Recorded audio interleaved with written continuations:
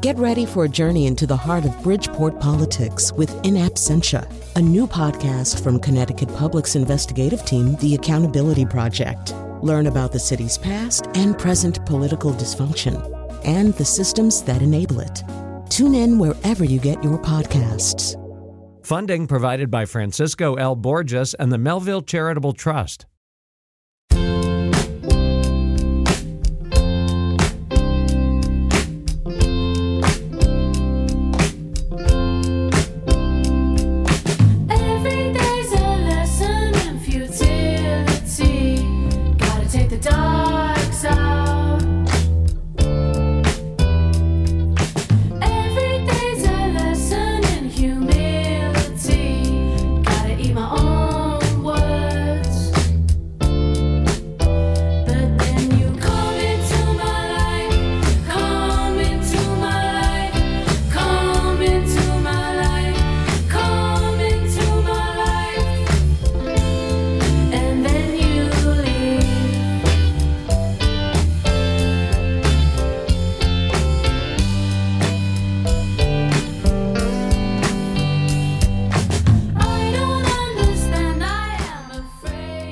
That song, by the way, is called Every Day's a Lesson in Humility, which I think is a good theme for the show today. And I picked it out because it is a good theme for the show today, and also because it's performed sort of by Belle and Sebastian, but the lead vocal is by Suki Waterhouse, who, if you watched Daisy Jones and the whatever, I've now forgotten the name of the series, you feel like Suki Waterhouse should get more musical opportunities. And I think she goes out with, doesn't she date Robert Pattinson? That's a good project in there, the research project. We have an intern there. Find out whether Suki Waterhouse still goes out with Robert Pattinson. That's the kind of thing we need to nail down today. All right. First of all, it's Ask or Tell Me Anything. So you can call in 888-720-WNPR. You may ask or tell me anything, hence the title. 888-720-9677. That's how you dial us. Or if you like to do the thing where you spell things out, it's 888-720-WNPR. If you do not call in, it will not be the case that I have nothing to talk about. But I would rather talk to you about whatever you want to talk about. And there is no theme. There's no preordained set of ideas here. And I also have with me, if I need them, I haven't even really brandished these, but I think the booth will attest that I am brandishing something now. I have Mr. Karp envelopes. Mr. Karp was the person in college who was smarter than the rest of us, and he did very well. And now, he did very well. He did very, very well for himself. I don't even want to go into details. I'm not sure how many details he would be comfortable having me go into. But what he does now in his golden years is clip things out of newspapers and magazines and send them to his friends with cryptic underlining. And so I have some of those, and they're all sealed in envelopes. So, I don't know what's in them. That's what I was trying to say. I'm getting a message about them, and it looks like Suki Waterhouse and Robert Pattinson are still together. So I'll be signing off now. I just wanted to get that. No. So first of all, I'll tell you a little story, and then I'll make an observation. And then if no one calls, I will just continue to make observations. All right, so I'll give the number out again just in case. 888-720-WNPR. That's 888-720-9677. So last evening, my partner and I went to a social function, which I'm pretty sure, what with one tragedy and vicissitude after another being visited upon us and our nearest and dearest over the last 3 years, I'm pretty sure we haven't been to a social function in 3 years, not including family things. So we went to the social function. It was a very nice social function. We were happy to be there. It was outdoors too, So, and a woman came up to me, not just a person, but a woman came up to me, and she said, she began the conversation by saying, "Hi, I know you're shy," which is true. I mean, I am actually somewhat shy and a little bit awkward around people. Which, having had for, 30 or 40 years now, a fairly public career, was an odd set of choices. But anyway, she said, "I know you're shy." And then she said, "And I know you're phasing out." And I said, "What?" In what sense am I? Who have you been talking to? Who told you I was phasing out? Why do you think I'm phasing out? And that sort of wrecked the whole conversation. I think she just started backing away or something. But then I thought, am I phasing out? Have I not been told that I'm phasing out? What would phasing out actually amount to when you get down to it? So I'm still wondering about that. I think we might be having phone problems. There's like 6 people in the room where there are phone problems. There's a lot of people standing there looking problemed. So we might be having phone problems. If you can't get through, we're working on it. We're efforting it. Fortunately, I am of a mind where I really can talk for 49 minutes, and I will. So I want to talk about something that is in the news. It's sort of in the news, except, I mean, really what it is, it's in the Twitter. It's in the Twitter. It's in the Instagram. It's not really in the news. And so, first of all, let me set the stage here. We are spending too much time talking about Robert F. Kennedy Jr. I am spending too much time talking about Robert F. Kennedy Jr. and writing about Robert F. Kennedy Jr. and any other kinds and communicating telepathically about Robert F. Kennedy Jr. I'm even losing the ability to say his name correctly. But, I mean, this is I wouldn't call it a frivolous candidacy, but it is not a meaningful candidacy. On the other hand, he's attracting these poll numbers. Anyway, that's not what I want to talk about. Although I will say that one reason that I think that I'm on Facebook and I'm talking to people, and sometimes, and there's one person who listens to the show a lot who's really into Robert F. Kennedy Jr., and I can't stop debating him with her. And I think the reason is that you feel like the person you're talking to is persuadable. Like with MAGA people, you just know there's nothing you're going to be able to say, right? There's no set of facts you could provide. But you sort of feel like with this other sort of person who is not a MAGA person and is maybe attracted to, I think the phones are working, who's attracted to Robert F. Kennedy perhaps for somewhat more wholesome reasons.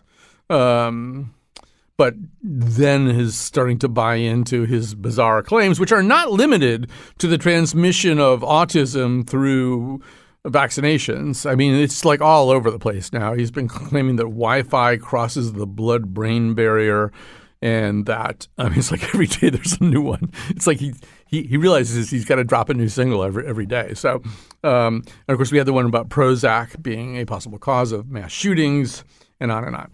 So, but you sort of feel like this person is persuadable. Meanwhile, and this is what I really want to talk about, this may have gone on undetected by you if you were not wasting huge swaths of your life on social media. But there's this movement by Joe Rogan to challenge Peter Hotez, who is a noted medical scientist, happens to be from Hartford, Connecticut, a noted medical scientist who has actually appeared on Rogan's show in the past, to debate Robert F. Kennedy. There is, as is so often the case with Joe Rogan, he says then there would be no time limits because, of course, a Joe Rogan episode can go for a really long time. And they would just talk and talk and talk, apparently, until this whole thing was thrashed out. And it would be presumably refereed by Joe Rogan, which is one very good reason for Dr. Peter Hotez not to take him up. And did I mention that Joe Rogan is offering to give $100,000 to the charity of Peter Hotez's choice? Peter Hotez, by the way, he really is a very, very noted writer and commentator and scientist, particularly in the area of vaccines. He himself, I think possibly relevantly, I believe, has a child who is somewhere on the autism spectrum. So he would be very interested in knowing whether vaccines cause autism, and he knows that they don't. But beyond that, he is somebody who really has pushed very hard, not only for good standard public health practices, including vaccination during the COVID epidemic, but also for the development of a more affordable and easier to spread around the world to poor countries vaccine. Anyway, he's a force for good. We're annoyed with him because he never comes on our show. But he is a force for good. And so the idea would be that he would go on the Joe Rogan show and debate Robert F. Kennedy Jr. And he doesn't want to do it. And I mean, I think he's right. I think, first of all, You don't have to debate everybody, You don't have to debate the guy who says, and I'm not making this up, you don't have to debate the guy who says that Wi-Fi crosses the blood-brain barrier and not only causes brain tumors, but may also do more profound and nuanced granular things based on nothing, based on no scientist, no research, just kind of a hunch. You don't have to debate that guy any more than Jewish leaders have to go debate a Holocaust denier. There is no point in doing that. It's not a worthy enough idea that the Holocaust didn't happen so that some important, thoughtful, intelligent Jewish leader, or anybody else for that matter, should go in a public forum and debate that person. And it's similar to Robert F. Kennedy Jr. His ideas are bad. He doesn't know what he's talking about. Why would somebody of Peter Hotez's stature go and debate him? Peter Hotez should be having spirited debates and conversations at medical conferences and science conferences with people who have comparable attainments to him. So since that's a stupid idea, Joe Rogan's solution is to try to shame him into it by saying, you're not accepting $100,000 from me to the charity of your choice. And I think other deranged billionaires have been, or deranged billionaires anyway, have been jumping in and maybe upping the ante a little bit. And you kind of feel bad for Hotez because he's not going to win here. But the win is to not do it. And let me just say the other thing about this, the thing where there's no time limit. That's a Joe Rogan signature. And people ask sometimes why people like me disdain Joe Rogan. And in particular, they say, hey, did you listen to the entire 3-hour episode? These are they often are 3-hour episodes. He did a 3-hour episode with Robert F. Kennedy Jr. recently. The Rogan people, did you listen to the entire? No, I didn't listen to the 3-hour episode because the reason it's a 3-hour episode is he hasn't done any preparation, Joe Rogan. He doesn't prepare for interviews. He doesn't do what we do, which is often pre-interview the people who come on our show. We have a plan. We work hard on that plan. We work hard to do a 49-minute episode that will contain as much information as possible without going down a lot of hideous blind alleys. So I'm sort of professionally offended the way you would be offended no matter what job you do. If you work hard at your job and you prepare for your job and you show up ready to go and prepared and fully briefed and backgrounded and you've got a game plan and you encounter other people who do what you do and they're not prepared and they haven't given any thought to how this particular day or hour of the day is going to go, you probably look down on that person and think he gives what you do a bad name. That's how I feel about Joe Rogan. And the notion that it can be 3 hours long, or in the case of this putative debate between Hotez and Kennedy, that it could go on forever. There'd be no time limits. That's just somebody who doesn't have anything else to do and doesn't have any real plan. I mean, there's a reason, for example, that presidential debates don't go on for 3 hours, because that's not an efficacious way to present information about two candidates to the American public, a 3-hour debate. It doesn't really make any sense. So anyway, I feel like we've come into that phase and there's sort of a gladiator thing to it, right? And if you don't do it, if you're Peter Hotez and you have enough sense to know, first of all, that this is not going to be a sane, high-functioning area to work in. And you also realize this is not a debate worth having. In other words, this person has no background, no training. He doesn't know anything about the stuff that Peter Hotez, knows about. Why would I do that? You're going to be reviled in certain corners as a coward, which is happening. And I do want to point out that one of the people who has engaged most recently in this kind of reviling is the football quarterback, Aaron Rodgers, who I'm so thrilled, as a lifelong Packers fan, I'm so thrilled that Aaron Rodgers was traded to the Jets. I would have traded him to the Jets for a cord of firewood. If it was like seasoned and in reasonable condition, just to get him out of our lives. He's a horrible man. He's a narcissistic idiot who's also smart. Like a lot of idiots, he's kind of a smart person. But anyway, he's one of the people now on social media shaming Peter Hotez and saying that Kennedy would, and I think his language, mop the floor with Hotez. So we've descended into this kind of environment of gladiatorial bullying representing itself as a reason to debate.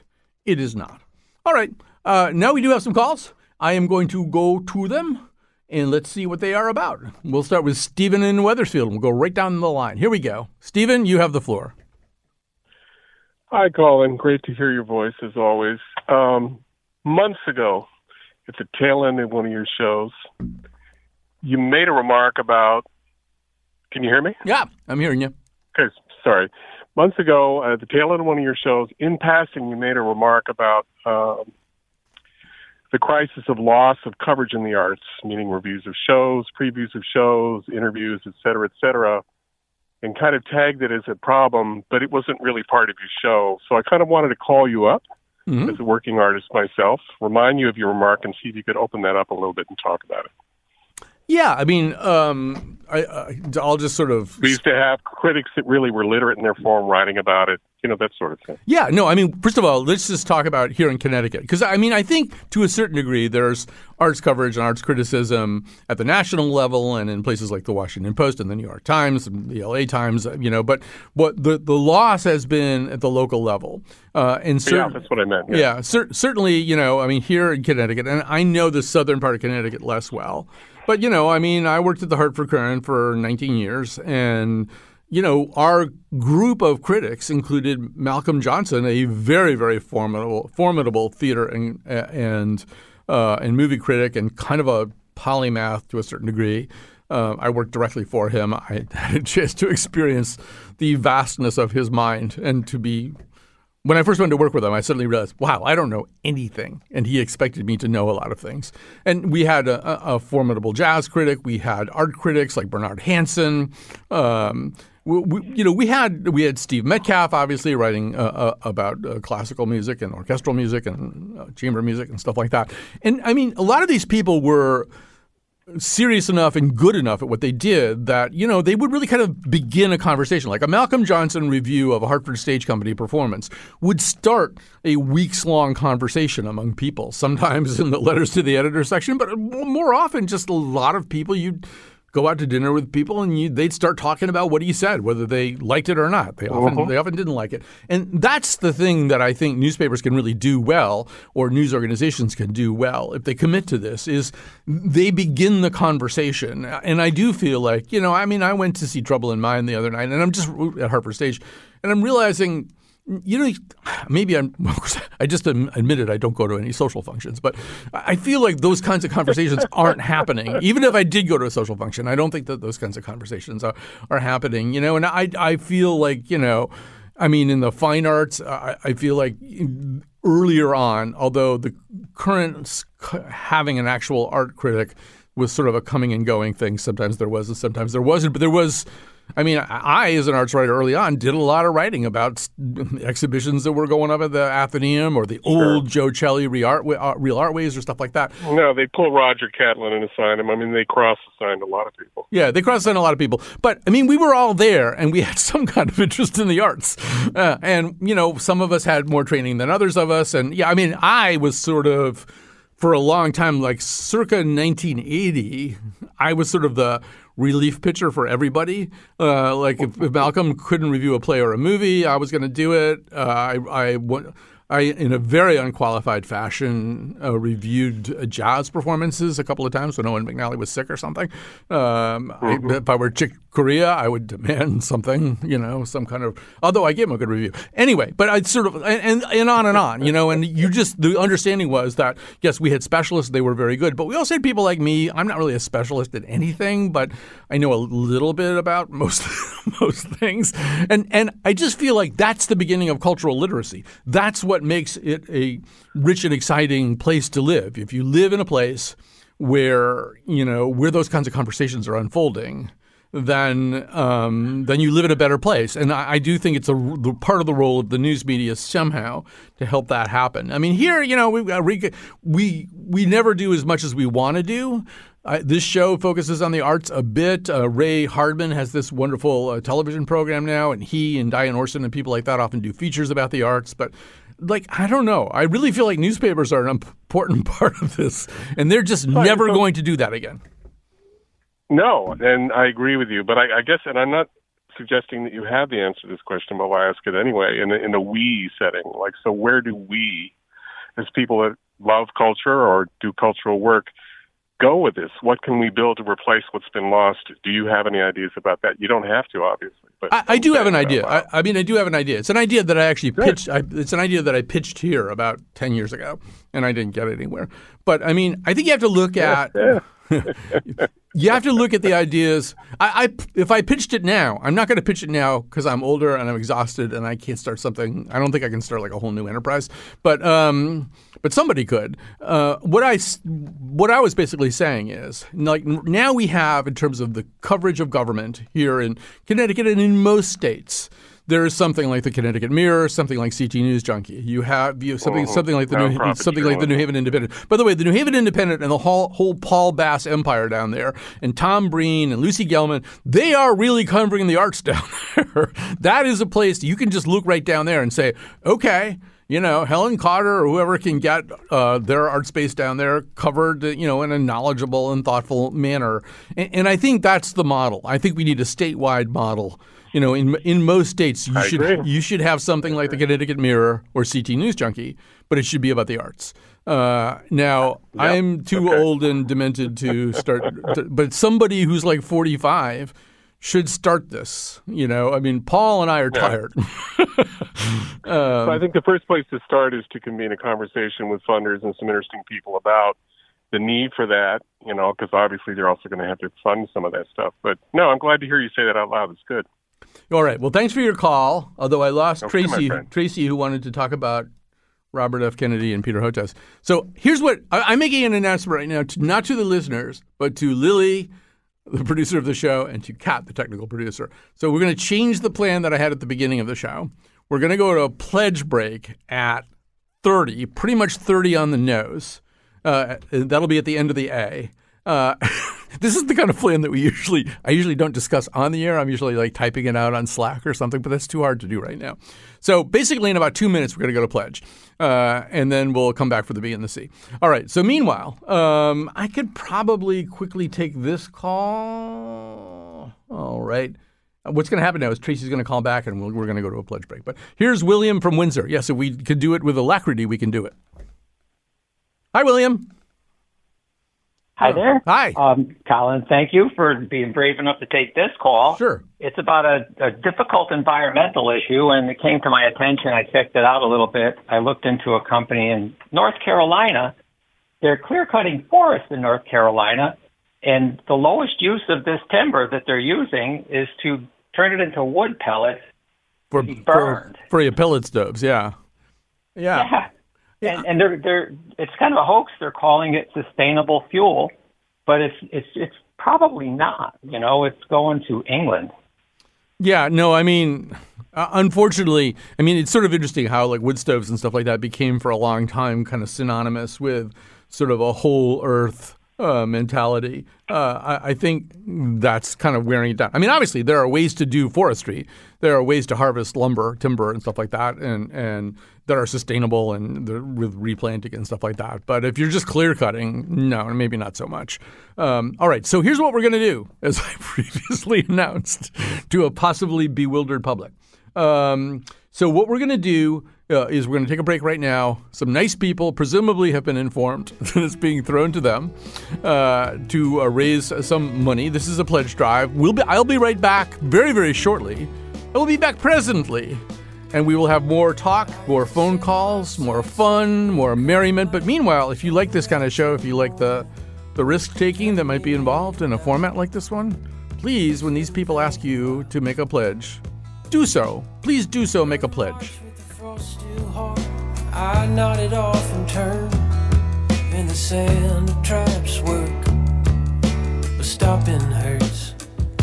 In Carolina, rolling by. Support for this podcast comes from Hartford Healthcare. Elevating Health is funded by Hartford Healthcare. ECMO is a leading-edge, life-saving treatment for patients with cardiac or respiratory failure. Dr. Jason Gluck, director of the Mechanical Circulatory Support Program and Emergency Cardiac Care at Hartford Hospital, explains what it is. So ECMO stands for extracorporeal membrane oxygenation, outside the body oxygenation of blood. It's a life support technique that's used by highly sophisticated medical systems for patients with severe heart or lung failure. The technique involves removing blood from the body, oxygenating it, and then returning it back. ECMO procedures happen in the ICU, but not all hospitals are equipped with the necessary technology and staff. Dr. Gluck describes Hartford Hospital's ECMO Go team. So ECMO is considered when treatments have failed. And in our center, with a special ECMO on the Go team, we'll actually take that technology to their hospital and help them out there if they need to stabilize the patient and then bring them back to Hartford for recovery. For more information, go to ctpublic.org/elevatinghealth.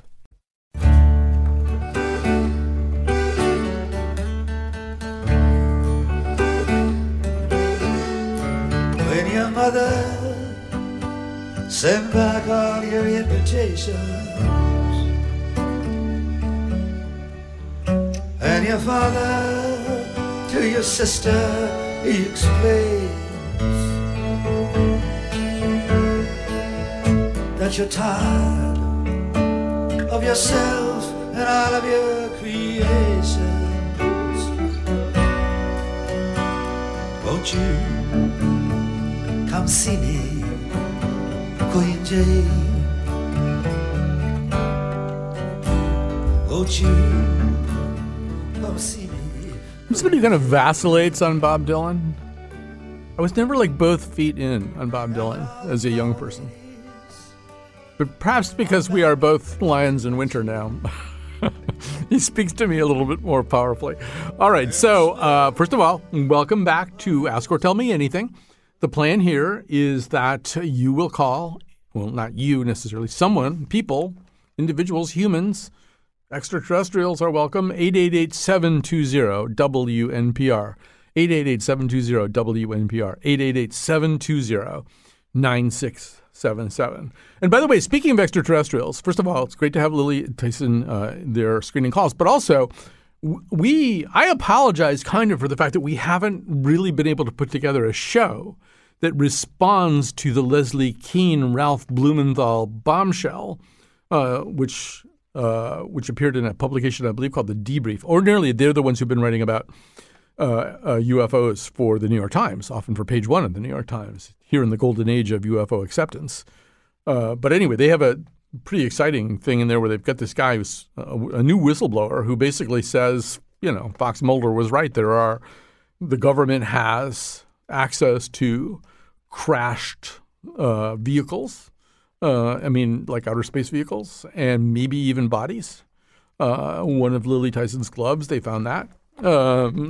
So, I mean, we're going to get to it somehow. I don't know. It's a matter. I feel like we've done a good job covering UFOs. And so we've got to get to this. All right.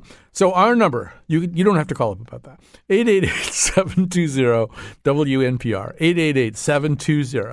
888-720-9677. We are going to go to the phones right now. And here is, I got to do the thing right. There we go. Now we got a Mike from Woodbury. Hi, Mike. What is on your mind? Hi, Colin. How are you? Just Thank fine. you for taking my call. I definitely want to hear that UFO show when you do it, by the way. But I had a recent experience. I'm a retired film producer. I'm about your age. And a friend of mine who teaches at one of the city colleges in New York, teaches film and television, said one of my students would like to talk to you, to get your advice about, getting into that business. So I said, sure. So we got on Zoom, and this kid was like, 19, 20, whatever, and Gen Z. And, I expected, God, I know it's how competitive it is. How do you get into the movie? And almost one of his first questions was, well, how do you find people that you can work with? And the second question was, well, how do you deal with the stress? And all of the questions seemed to be about, how, his psychological well-being would be serviced, instead of just, how do you do this? I mean, this is a high bar getting into this business. And since then, I've read articles by college professors and people that there's definitely, a trend towards more concern with work-life balance than just succeeding. And one has to wonder, what does that mean? I mean, maybe it's a good thing in a way, but what does that mean for the future of productivity? I mean, if these kids get older and get into the workforce, and pretty soon they're the major part of the workforce.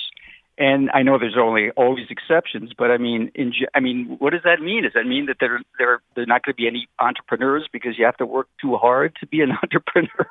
Well, yeah, I see what you're saying. And let me just just say this. First of all, yes, it's a little bit of a risk in generalizing, but I teach college undergraduates, and I kind of have a sense that's not entirely. Let me just say two things. First of all, Andrew Yang would say, "Well, it's good. It's good that they do that. Right. It's good that they think because a lot of the need for productivity may be dwindling quite a bit, and so having a more fully developed life might be a good idea." We're working right now on an episode about humanism as a response to whatever kind of rise of AI is going to happen. But I think that's right. I mean, I think it's good.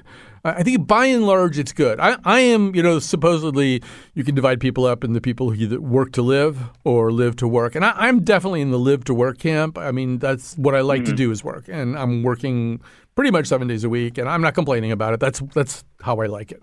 I have no life. So but I don't think that's necessarily healthy or good for everybody. I wouldn't set it as a standard for my producers, many of whom are quite young. And I also think the jobs and work need to be defined differently than they sometimes are. Jobs and work are not about how much time you spend. I mean, early on, yeah, in a lot of jobs, if you're working at an investment bank or a law firm or someplace like that, there is this kind of idea you should just be busting your hump and you should be working 60-hour weeks and 70-hour weeks. And I mean, I don't know. That's the ethos of those places. I don't know what you can do about it. I think probably the work that is being done in hour 54 is not as good as the work that was being done in hour 20. And the way that I define work around here is we have a job to do. Let's figure out what that job is and then get it done. I don't really care how much time it takes. Like if you get it all done in 4 hours in one day, that's fine with me. I don't need to find another 4 hours of stuff for you to do just to feel good about our Protestant work ethic. To me, that's the issue. What's the job? Can you do it? I'll hire any kind of person who thinks about it that way. And, sometimes that means, maybe you're going to have an 11-hour day one day because just the job got really weird, But you're also hopefully going to have another day where you compensate for that. I'd rather have people who are kind of happy, kind of have halfway decent lives outside and are fresh and smart and ready to do the work when it's there. But all I want, we typically do 4 new episodes and we're usually working on some other kind of crazy, funky thing. I need all that done. I don't care if they can get data done faster. That's fine with me. I don't need their butts sitting somewhere. So anyway, that's my reaction. Yeah. The other thing is apparently, I mean, there's another article I read where these kids, they may know how to code, but they don't know how to dress in the office. They don't know how to deal with clients. They don't know how, it's just there's certain skills that they don't seem to have. Yeah, they can get those skills, and I think all of that stuff is changing, and there's less time spent in the office. And anyway, if you've ever seen me, I have pioneered a look which I refer to as overeducated hobo, and I'm really in no position to talk to people about how they dress. I would be the first to admit that. So what am I supposed to do over here? A little confused. Well, it looks like Iman is ready to go, right? All right. So Iman from New Haven, you have the floor. A regular caller, I should say. Yeah. Hi, Colin. I wanted to talk. I have 2 things I'd like to say about sports. I think the first one's a little bit frivolous, but I just want to share it anyways. I would love, and this will never change, but I would love it if every sports league, all the names of the teams had like a theme. So like, for example, in baseball, if they were like, all the mascots were birds and nothing else, because then it would be like more fair. It would be like bird against bird. Or like in football, if they're all mammals, like then it's like mammal against mammal. And I will say, I think the WNBA comes closest to this because all of their mascots are sort of like mystical. I mean, one of them is literally the Mystics, but you have like the sun, the storm, the mystics, the Mercury. It's like almost like an astrological reading or something like that. And I love that. So I just wish all the different sports leagues had like more thematic team names. Here's the only. First of all, you have a wonderful mind, a wonderful, elastic, exciting mind, and your ideas are always very interesting to me. And this is a very interesting idea, which I think everybody loves. Except the one thing that I'm concerned about is like, do we want cardinals and bluebirds to be fighting with one another? I mean, don't we want cardinals and bluebirds to like? Do we want to be pitting? Do we want to be pitting ravens against hummingbirds and stuff? I don't know. That seems a little fang and claw to me, I understand, but birds do compete over resources. I don't know if you've played the game like Wingspan yet, but like they compete over resources. I will say that all the birds in football are like birds of prey, and then all the birds in baseball are sort of like not birds of prey. They're, I guess, I don't know, are cardinal songbirds, but cardinals actually. There's cardinals in both sports, but. Oh, there are? Yeah. Okay. So shows how much I know. Not to blow a hole in your theory or anything, but it's still a good theory. Yeah. Football, they tend to have ravens and eagles and stuff like that. Yeah. And no surprise. That's part of the ethos. All right. I like the idea. I'm going to ponder it. And Iman, as usual, you have added a wonderful spritz of interestingness to this show. What should I take the break? I should take the break now, I think. Okay, so Mary Jo, don't hang up. I would love to talk to you about this. So don't hang up. We'll take the last. We have a break. I'm completely confused about what we're doing now, and it's my own fault for changing the rules.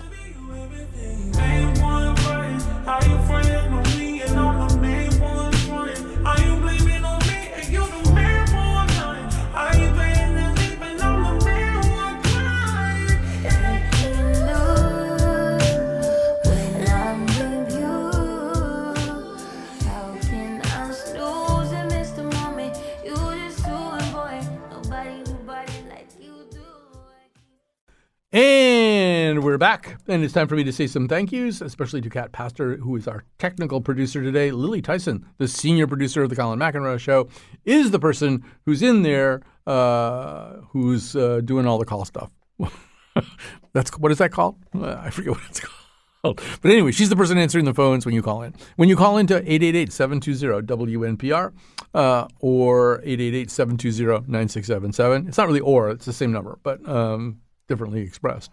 All right, we're going to go back to random phone calls. Here is Mary Jo from Milford. Hi, Mary Jo. Hi, how are you? I'm fine.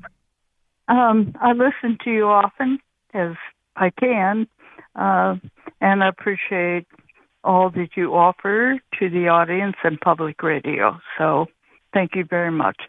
I have two issues. I'm not sure, given the time, which one you want to take first. Let's say number one is you said one time in the radio that you wanted to start with the new U.S. Constitution, and that intrigued my interest as to why you feel that way, and maybe it should be addressed in a full show. And the other that is close to me that I feel passionate about is gun violence. My particular concern is that we don't seem to hold parents, neighbors, friends accountable when people like the woman who killed children at the Christian school, or many, many others, have left a trail, a record of what they intended to do. And yet there's no accountability for people who knew either about their disability, their emotional anxiety, or knew that they had intentions to go into a school and kill. Right. So let me just, I probably can deal with both of them a little bit, although we're a little short on time here. The Constitution, I'll say it this way. First of all, I mean, the process of making this Constitution was fundamentally unethical and not something we would stand for today. In other words, the Constitutional Convention consisted of 55 white men meeting in private. That's who designed the government that you live under. 55 white men meeting in private and day drinking, which is probably why some of the things like the Second Amendment are hard to understand and open to multiple interpretations. Like that amendment could have been written better. But would we ever do that now? I mean, think about all the things that we insist be done out in the open these days. And then think of something as basic as the foundational document of the country. And it wasn't done out in the open. And, there was like one person taking notes. That was about it. And another part of this is the kind of the Rawlsian thought experiment. To design a just society and a just system of government, design a system that you would be willing to live under without knowing in advance who you would be. You don't know in advance whether you're going to be white or black or Asian or an indigenous person. You don't know whether you're going to be fully abled or whether you're going to have some kind of disability. You don't know whether you're going to be born into wealth or poverty. You don't know anything about it. So what's the best system if you don't know anything about it? What would you be willing to live under? And obviously, the Constitution that they struck was none of those things. I mean, first of all, half of the human race was disadvantaged by it. Women had, no rights essentially under this Constitution, and its entrenchment of slavery, and then its construction of an electoral system that were really ultimately also privileged slave states. It's all just so deeply, deeply morally wrong. And the other problem with it is you can't fix it now. You can't change it. It is virtually impossible to amend the Constitution. What has happened sort of over time is the rate at which amendments were passed slowed down and down and down. And in modernity, there's almost nothing that can be done. It's almost impossible to imagine an amendment to the Constitution that you could get passed because, A, the system's cumbersome and unwieldy, but also because we no longer have the kind of consensus about much of anything. So I feel as though, and other countries, other perfectly normal, well-developed, sane, industrialized countries have scrapped constitutions and written new ones, sometimes multiple times during the period that we've been hanging on to our tattered old dysfunctional one. So yes, it won't happen, but I would love to see us start from scratch. And do a really good constitution this time when it doesn't have like an electoral college and things like that. Anyway, I guess I don't have time for the thing about the guns because we have to go.